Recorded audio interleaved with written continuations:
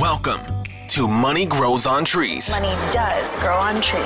A podcast full of practical, real-life money lessons that you wish you learned in school.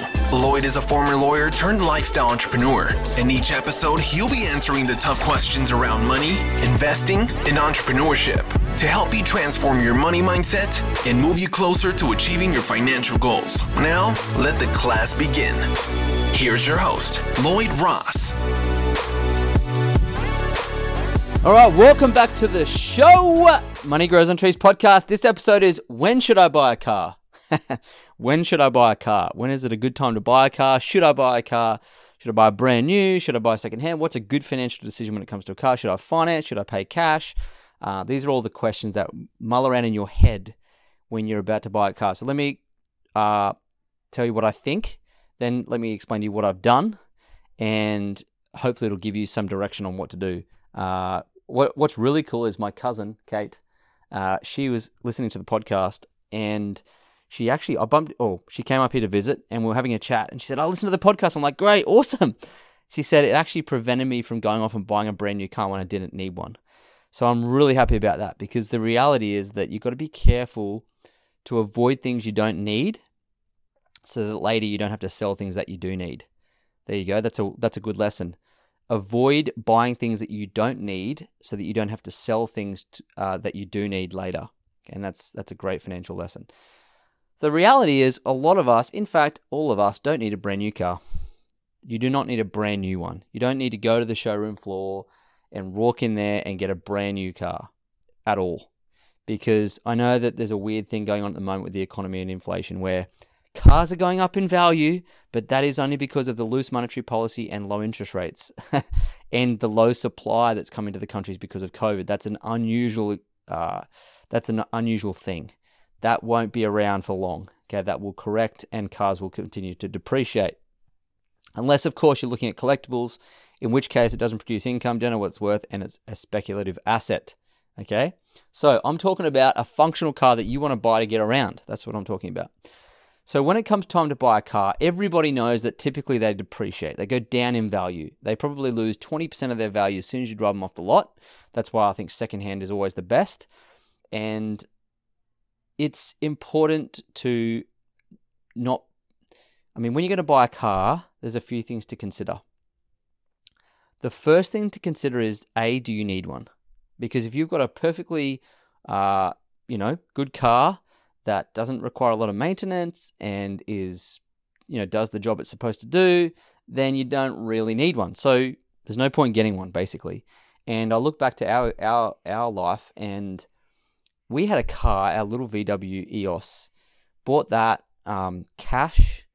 When was that? 10 years ago, almost like 9-10 years ago, and it depreciated pretty heavily. Obviously, over 10 years, it probably lost $20,000 worth of its value, $25,000 maybe. So irrespective of how you buy a car, whether you finance it or whether you buy it for cash, it will go down in value. That's depreciation. Okay, the value of the asset falls over the time. And cars are notorious for falling in value because they don't produce income either. So they're not an asset, they're a liability. And they depreciate, so that's a non-cash charge. That's a non-cash loss in value over time. They require petrol, they require maintenance, and they require parts as well. And if you're financing it, they require interest payments. So without a doubt, and they don't produce income, so then without a doubt a liability. There's no doubt about that, okay? So just get that around your head first. They're a liability. You don't want to own too many of them because of that fact. And so we personally paid cash for that little car. And secondhand, bought it off someone for cash, so save a lot of money in depreciation by buying it secondhand. Otherwise, it would have depreciated by another 10 or 15 or 20,000. So by buying secondhand, we actually saved a lot of money. But then here's the thing. We actually only had one car between us. Now, not every couple can do that, and I get it. But there's a lot of sense in living close to where you work as well. So you can Uber and you can do those things that owning two cars, because it costs about, I would say, $8,000 to $10,000 including petrol to have a car every year. $8,000 to $10,000 a year to have a car, right? Not including any finance costs. So if you have two cars, straight away you're probably spending $16,000 to $20,000 a year just to own the two cars. insurance, rates, maintenance, petrol, depreciation. If you add all that up, a car, to own a car every year is 8 to 10 grand, straight up. So if you own two, it's 16 to 20,000 of after-tax dollars. So you've got to earn like 30 grand a year just to own those two cars. So think about that before you go and own two cars at once, particularly if they're financed. That's a really nasty financial situation to be in if you've only got, a certain amount of income coming in. So we made the decision that we'd have one car. So I would walk to work or I would drop a leash and then I'd go back to work. This is a few years ago when we had our traditional jobs.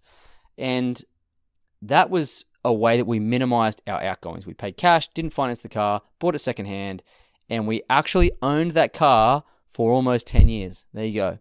So for 10 years, now listen, put this in perspective. I could have bought a Lamborghini 10 years ago. Easy. Could have done it, right? Could have paid cash for one too.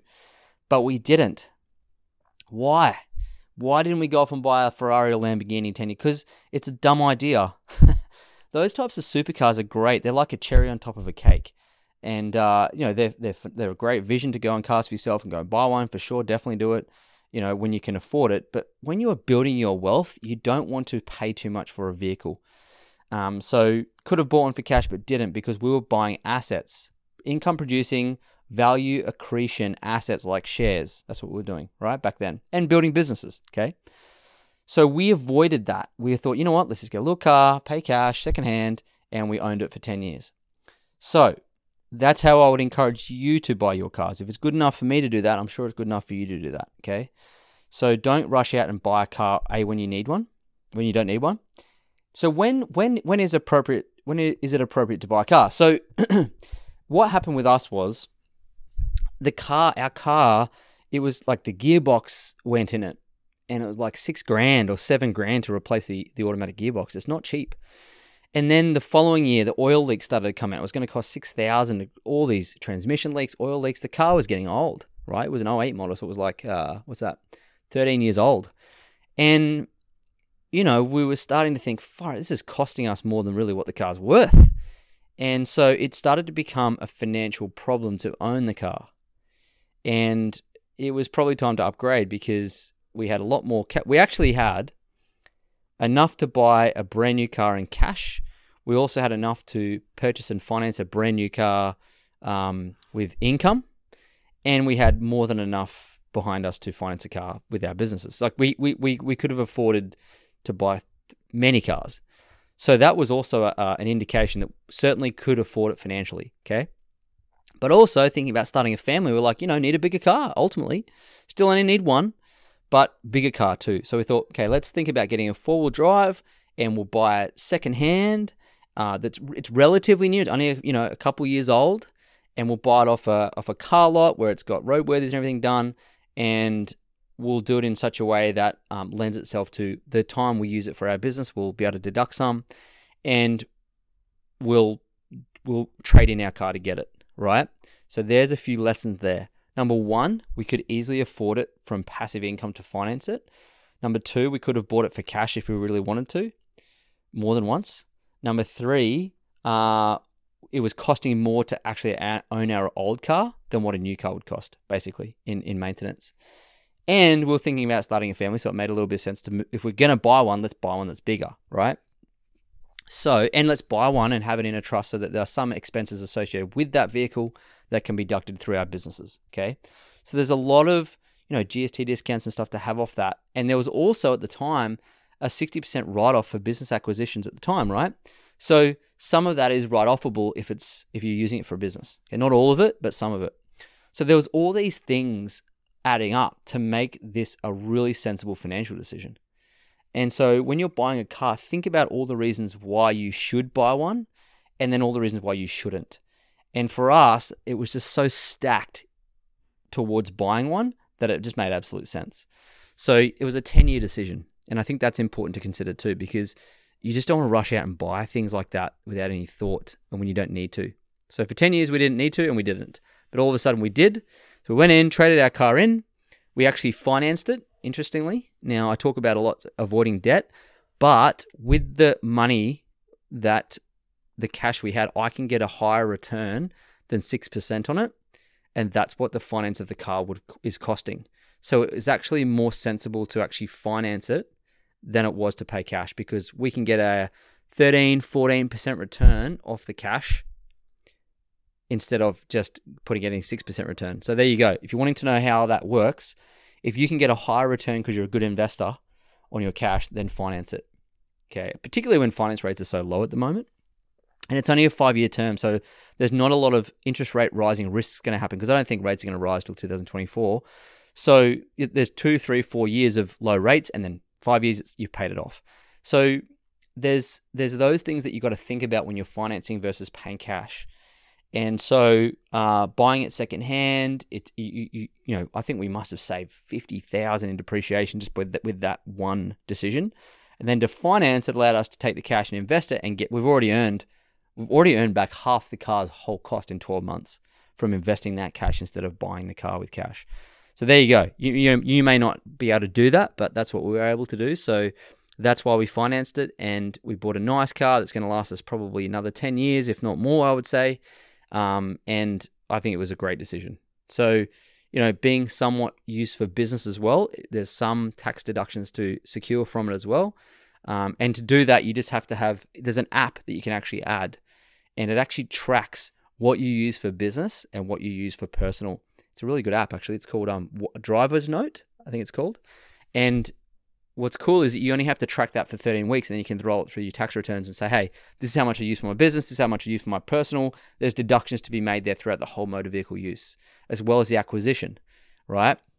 So there's some tax implications to always think about when you're buying a car, particularly if it's for you, going to be used somewhat for your business. So I hope that makes sense. If you are like us and you can buy a car, and a nice one, the question to ask yourself is, do you really need to have a new car, or do you need to buy another car? And if the answer is no, then don't do it, because I've got to say, the money we saved not doing that 10 years ago has compounded into much more money today. So we always think long and hard before we go and buy liabilities. It's a really important thing to consider, okay, when you're trying to create wealth. We spend most of our money on buying assets. We send ourselves broke buying assets, I like to joke around. So I'm really apprehensive to buy liabilities. I'm really apprehensive to get into debt. That particular finance of that vehicle is the only debt we now have. Before that, debt-free for my whole life, basically. So it's not a light decision to make, but it made a lot of financial sense. So thinking about buying cars, think about it from a financial standpoint and be smart about it. Don't be emotional about it. That's the one thing that will get you in trouble. Don't buy cars you don't need to. Don't buy brand new. For goodness sake, don't buy brand new ever. If you're going to buy secondhand, maybe off a dealer is good. And if you're going to do it, if you've got a business, there's some deductions to consider. If you're going to finance or pay cash, depending on the price of it, can you get a better return in the market than you can on the financing of the loan? And, plan to buy a car that's going to be sensible and usable for the next 10 to 15 years, so you don't have to keep doing that and making that decision over and over again. Okay, so that's how I buy a car. That's when you'd probably want to consider buying a car yourself. That's how you approach it. And try not to own 2 cars, because that's a really expensive exercise. Okay, so I hope that's been of value to you. If you're loving this podcast and that makes sense to you, this has helped, give me a shout out in your stories. I'd love to know whether I helped you buy a car more intelligently financially, or whether I helped you avoid buying a car you didn't need. I'm happy that I've helped in one respect or another. And leave us a review if you love the podcast, and shoot me a message on Instagram at Lloyd James Ross if you want me to do a particular topic. And thanks so much for listening in. I really appreciate you all. Thanks so much for making this an amazing, fun show to do. And I look forward to seeing you or hearing from you on the next episode. All right, talk to you then. Thanks for joining us this week on the Money Grows on Trees podcast. If you like the show, you might want to check out our book, Money Grows on Trees, which you can find at LloydJRoss.com. Subscribe to the show on iTunes, leave a review, and feel free to reach out to Lloyd on Instagram at Lloyd James Ross.